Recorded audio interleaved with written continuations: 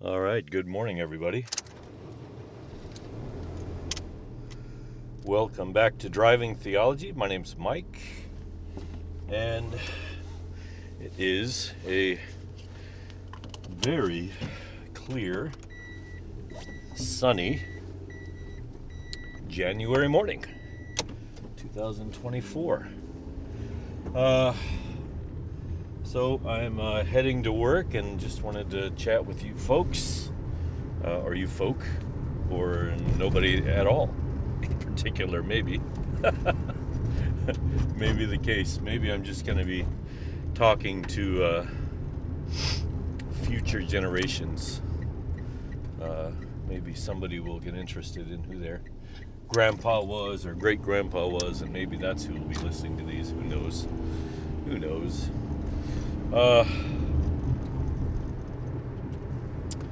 But yeah, it is January, and last night we had a big rain and maybe even a few snowflakes, so I'm kind of worried about there being frozen patches on the road, but so far things are looking okay, especially where the sun hits. Not too bad at all, I think. Well, as much as things change, things also have a way of staying the same. So we are now preparing for another long presidential run by Donald Trump. I don't understand what's going on with him legally, as far as all of the things from January 6, 2021 and all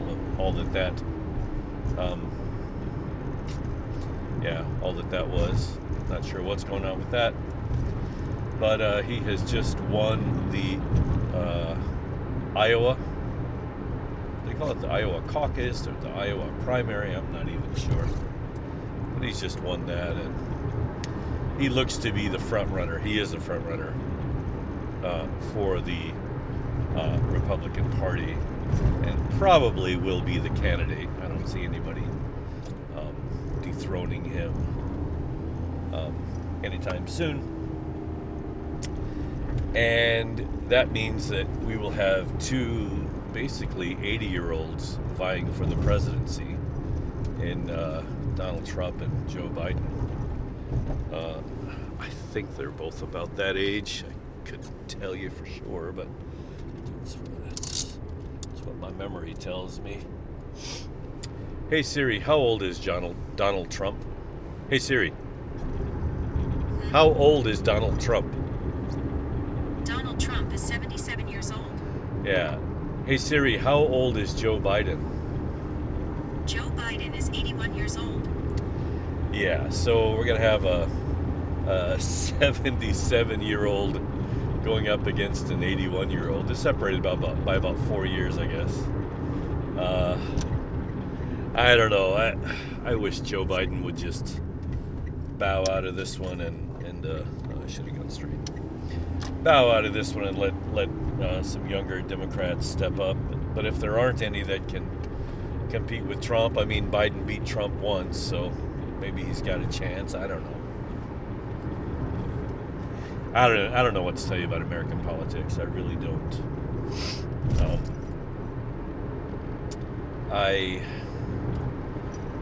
On the one hand, I was raised fundamentalist / evangelical Christian, and so politics has been a big part of my religious experience. Now, 10 years ago, I walked away from institutionalized religion. I haven't participated in that for quite a while.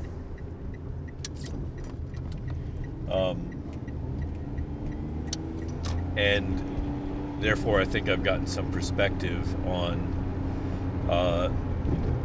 what it means to be religious, evangelical in America, and their politico-religious standpoint and what it looks like from a Jesus perspective, because that's been my focus for the last 10 years for sure, is Jesus and Christology and the New Testament, and learning as much as I can about the universal Christ, growing deeper in my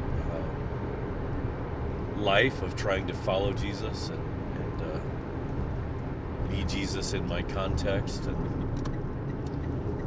that's led me down some really interesting paths, but one of the paths it has led me down is that I abhor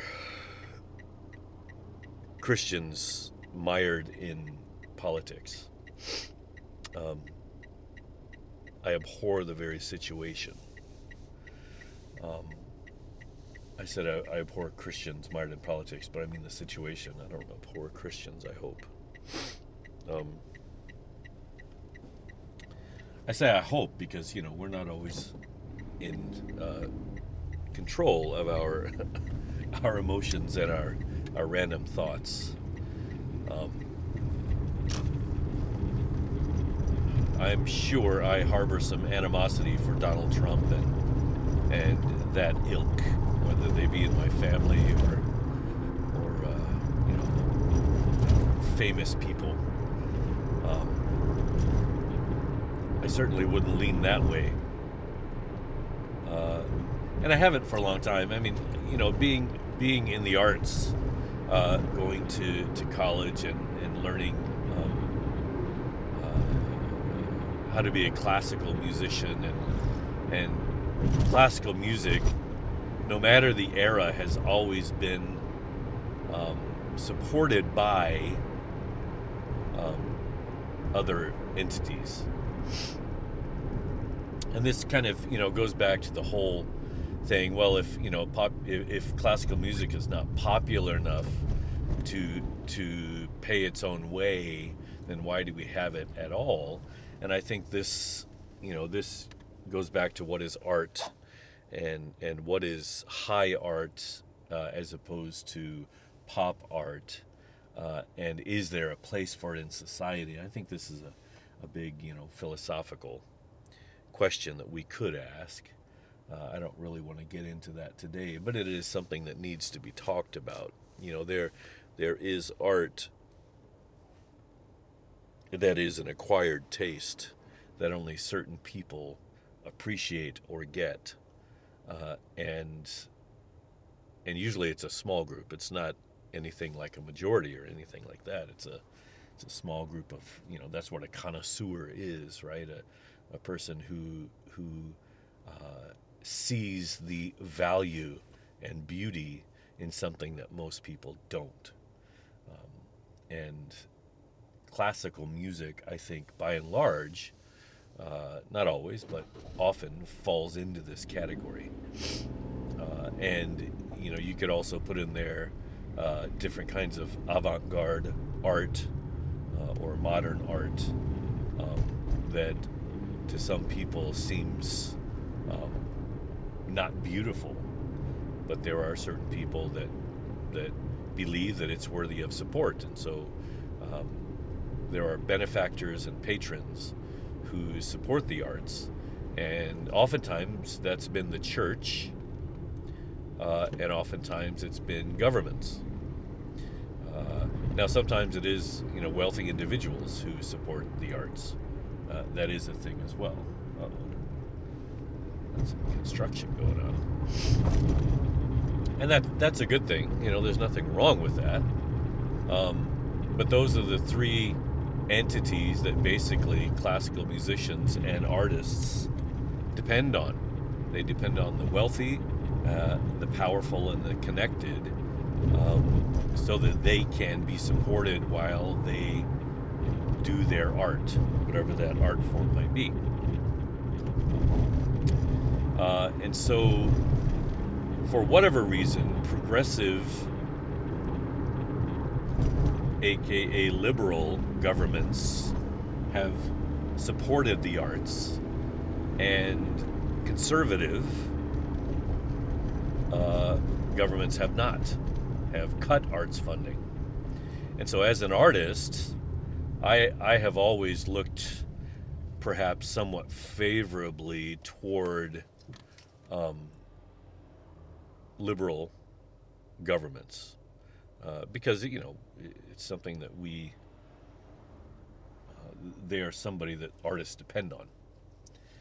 And they're somebody who have supported artists down through the years. They're groups of people that have supported, who believe that artists and the arts are worthy of support and subsidies from the government so that art may go forward. And I just said I didn't want to get into this, and here I am getting into it. Maybe this is what we're going to talk about today. I don't know. But I just wanted to tell you that in general, as a person who was educated in the arts as an artist, that's the way we lean, generally speaking. Now, not always, generally speaking. I'm sure there are many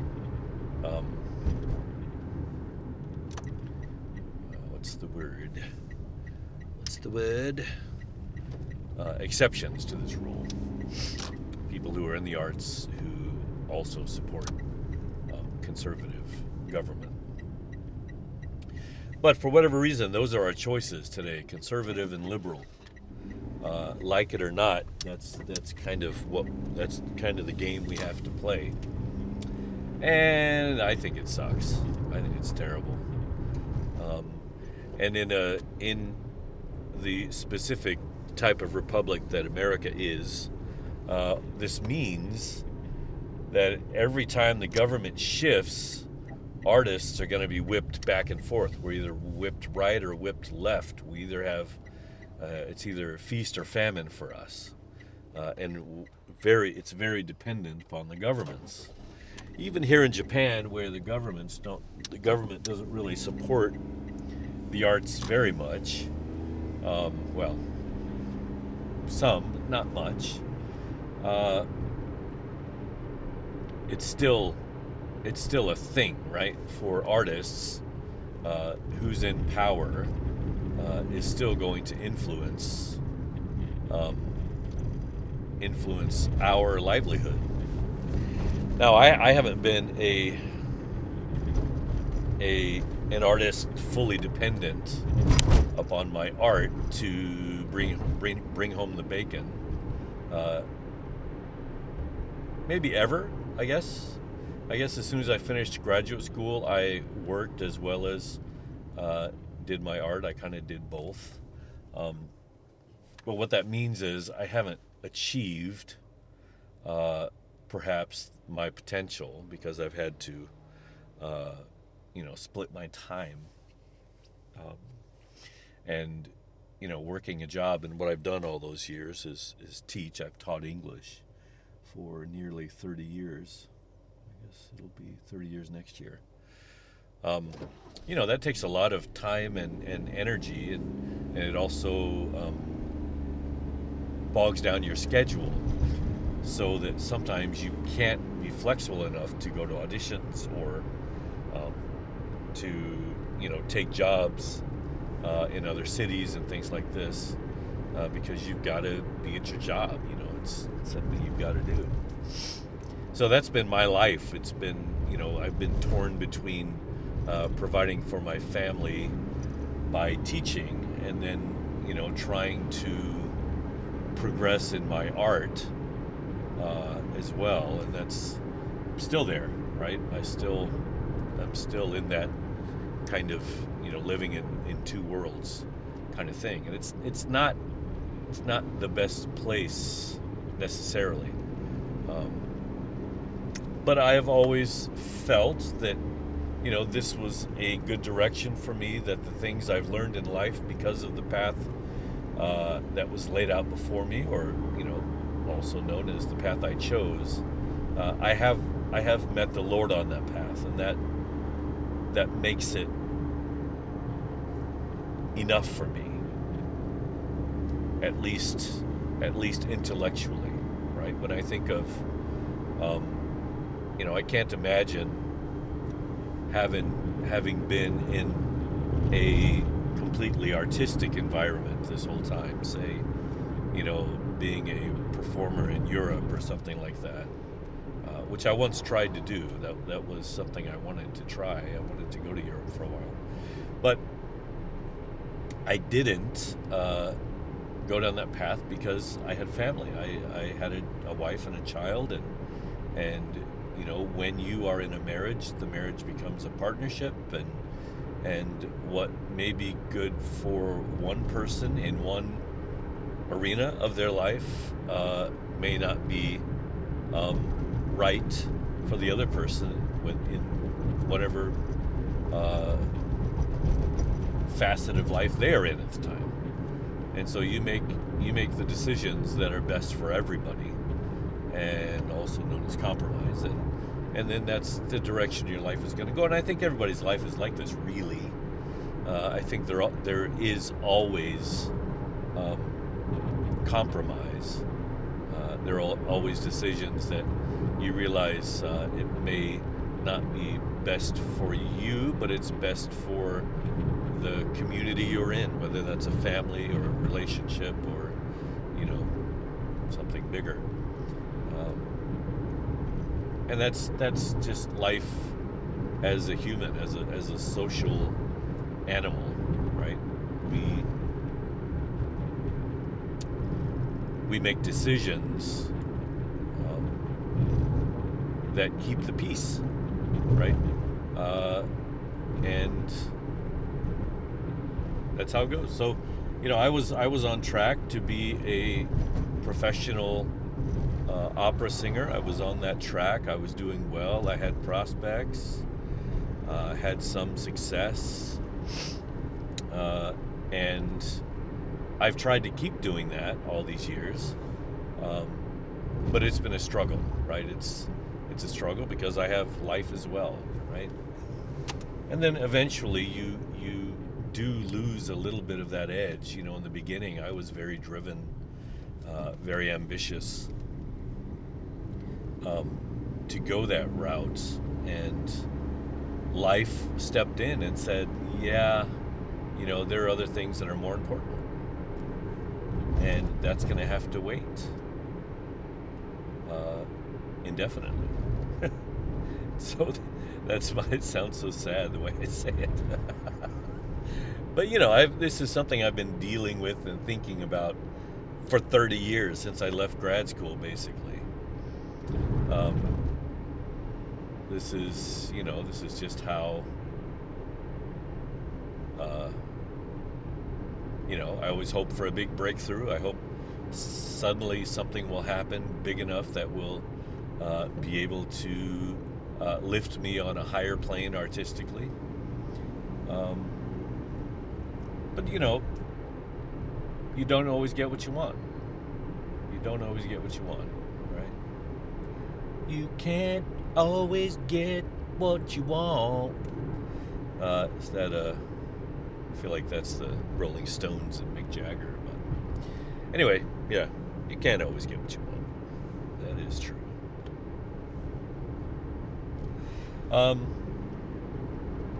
And you shouldn't always get what you want. And what you always want today, you may not want tomorrow. I don't know who I would have been had I not have gone through the struggles I've gone through as a human being. I'm not sure I would have found Christ to the level that I found him today. And I don't know. There's no way of knowing. I don't know who I would have been had I had never come to Japan to teach English.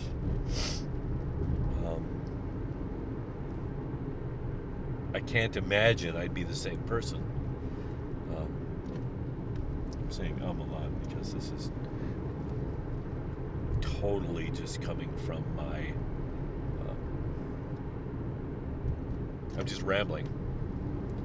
I'm thinking this as I go. Is a thinking word. So, anyway, as an artist, I probably lean left. As a Christian, I shudder to think, I use the word Christian loosely, I should say as somebody who aspires to follow Christ, who believes that Christ is the all and the in all, and that the one thing we should be focused on is bringing the kingdom of heaven to earth, so that all things can be on earth as they are in heaven. I believe that Jesus would want us unfettered from politics. Was Jesus political? In a sense. In a sense, he was political.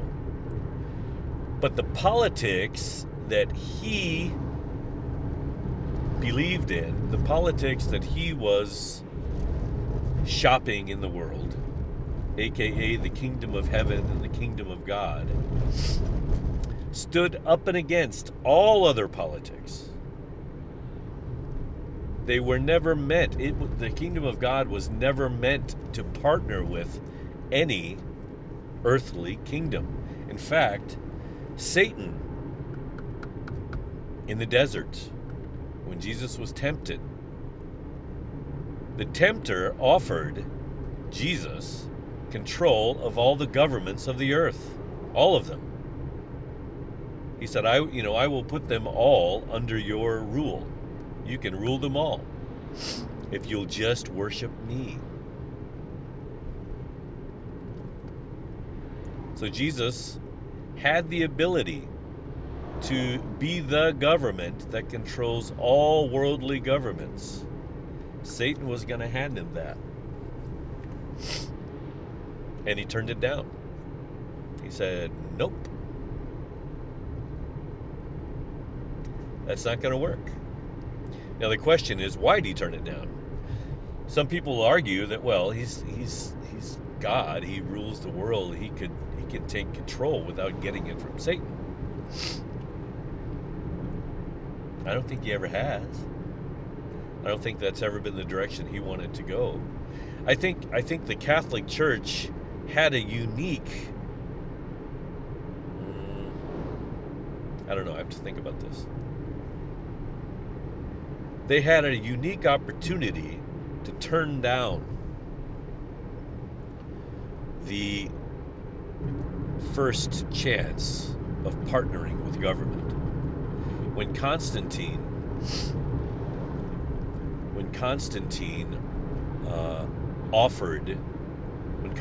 made Christianity legal in the Roman Empire, and his mother was a known Christian, and he began to wear the Christian symbols. The church at that time could have said, thank you, no thank you. The kingdom of heaven is not a kingdom of man. God's ways are not man's ways. The kingdom of heaven must stand alone or not stand at all. But they didn't. They were perhaps a little bit greedy. And they jumped at the chance to get in bed with the Roman Empire, and that's what happened. And church has been getting in bed with government ever since. It's happened in Rome. It happened in the Holy Roman Empire, which was a European empire. It happened in France. It happened in Spain. It happened in England.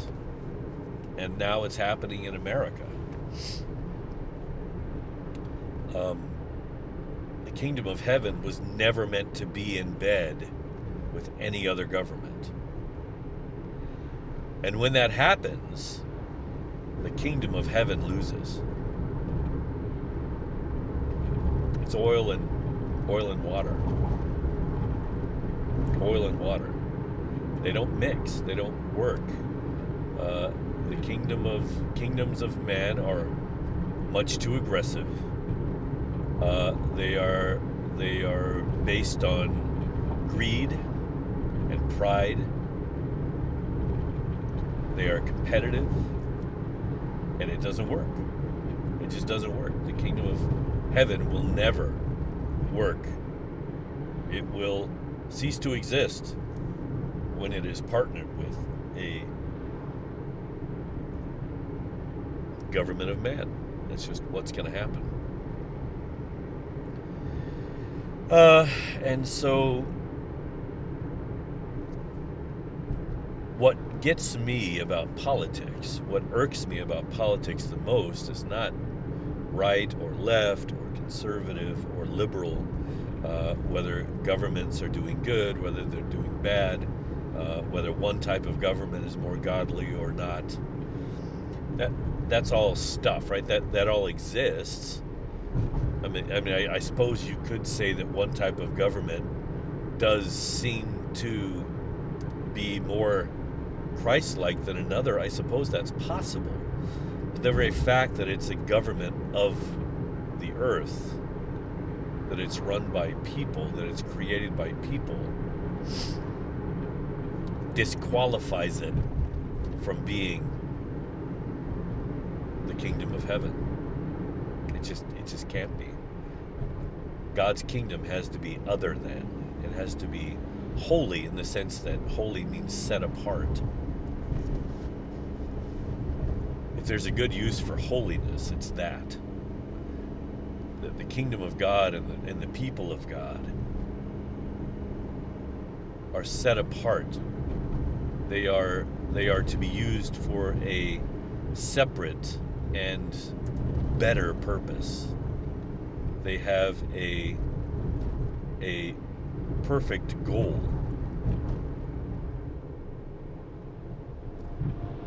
Governments, by their own existence, are antagonistic toward one another. Right? To have a government, you have to have a border. You have to have a people. And what that means is these people are not the same as those people, right? There's a separation. There are walls put up. There are borders and walls and labels and titles. All things that are anti-kingdom of heaven. And so what gets me is not, politics being this or that. It's that Christians are confusing the kingdom of heaven with the kingdoms of men. They don't see the difference. Do I think it's wrong for a Christian to vote? Not completely. But I do think it's wrong for Christians to get obsessed about politics. And I think it's wrong for them to be tribal about it. To say that, red is better than blue, or conservative is better than liberal, or vice versa. Both ways are bad. It's wrong. What we can say is that in whatever way this government or that government reflects the heart of Christ, is working in the direction that the kingdom of heaven would like to go, then I will support that. But I'm not going to support all of it. I'm not going to support my government's wars, right? The killing of anybody.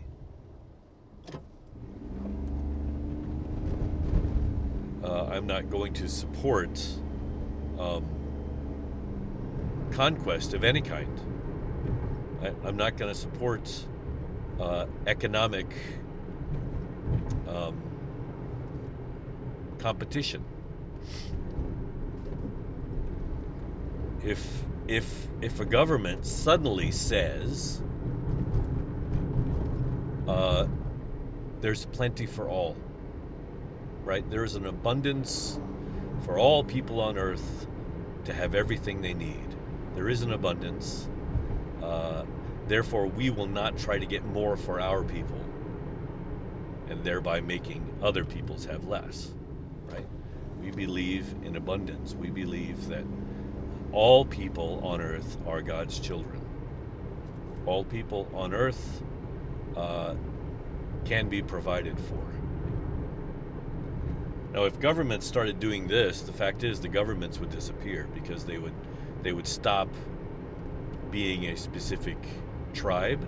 They would stop being a specific place, right? The governments would cease to exist. Earthly governments are based on tribalism and territorialism. Tribalism, territorialism. Is that a word? Territorialism? And if those two things exist, I think earthly governments now cease to exist. I think now we suddenly have an ability to usher in a macro way, the kingdom of heaven, the reign of God.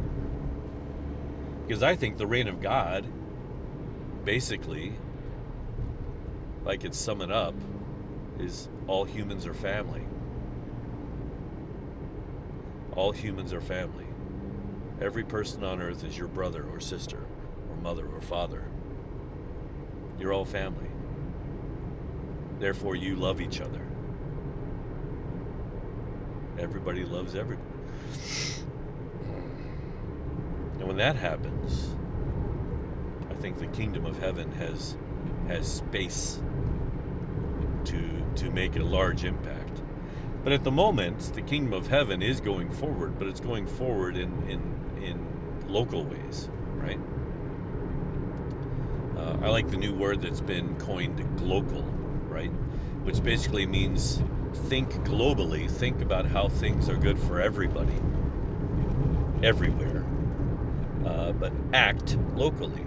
So do what you can in your context, with your global mindset, and in that way we bring healing and repair and togetherness to the world, right? The kingdom of heaven is a utopian vision, no matter what you say. It's the ultimate utopian vision.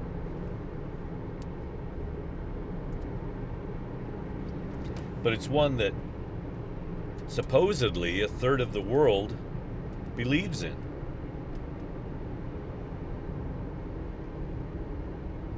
On some level.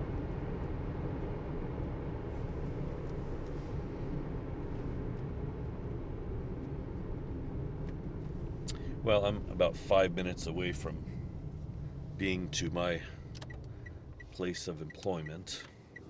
I'm going to sip a little coffee here, which I brought with me. It's just still very hot. Made myself an Americano on my way out of the door. That's my problem with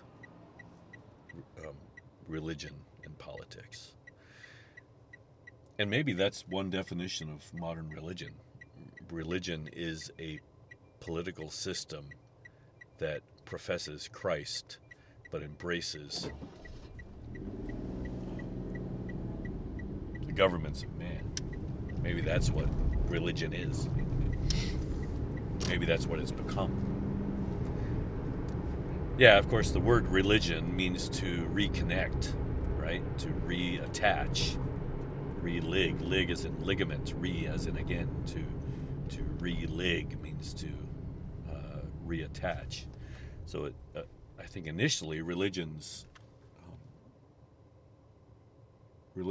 goal was to reattach men to God, to repair that lost connection. And that's a worthy thing, right? I don't think God has ever broken that attachment, but I think we imagine it's broken, and if we imagine it's broken, in a sense it is broken, at least for us, and so religion comes to repair that disconnect, right? So I think religion often, maybe most of the time, maybe all the time, had good intentions. The problem is we have always been awestruck by the governments of men, and we've always coveted what they've had. And so in order to get some of that, we partner with them. We give them the ideology by which they can continue to do what they've always wanted to do, which is gain territory and gain wealth, gain power. So religion comes along and says, well, we can read the Bible this way. Augustine was one of the worst at that. We can read the Bible this way, and thereby what we're doing is allowing you to do whatever you do, but still be okay with God. And so we'll partner with one another, right? Basically what we'll say is that whatever the government is doing is willed by God. It's God's will. And if it's God's will, the government must be good, right? And if the government has God's stamp of approval, then the people will be on board to support the government as well as the religion, right? It's really a horrible thing. It's so convoluted. So convoluted. And counterproductive. Not that to follow Jesus should be productive in a sense of, we have to get something done, but productive in a sense of reproductive, right? We should be reproducing more and more people like Christ, but instead we are reproducing more and more people like these greedy men living confused religious lives, who are serving both God and mammon. That's become religion, unfortunately. George Carlin, famous comedian, satirist, I think he saw that maybe the clearest. He wasn't the kindest person, but he saw that clearly, and he pointed it out. And it's hard to say he was wrong about any of that. So, as we head towards next November 7th, the next election, this year is going to be a crazy election year because Trump is back on the ticket, apparently. He's back on the ballot. It's going to be nuts. And one of my focuses is going to be to, as much as I can, help Christians not get too caught up in all that. That's what I'd like to do.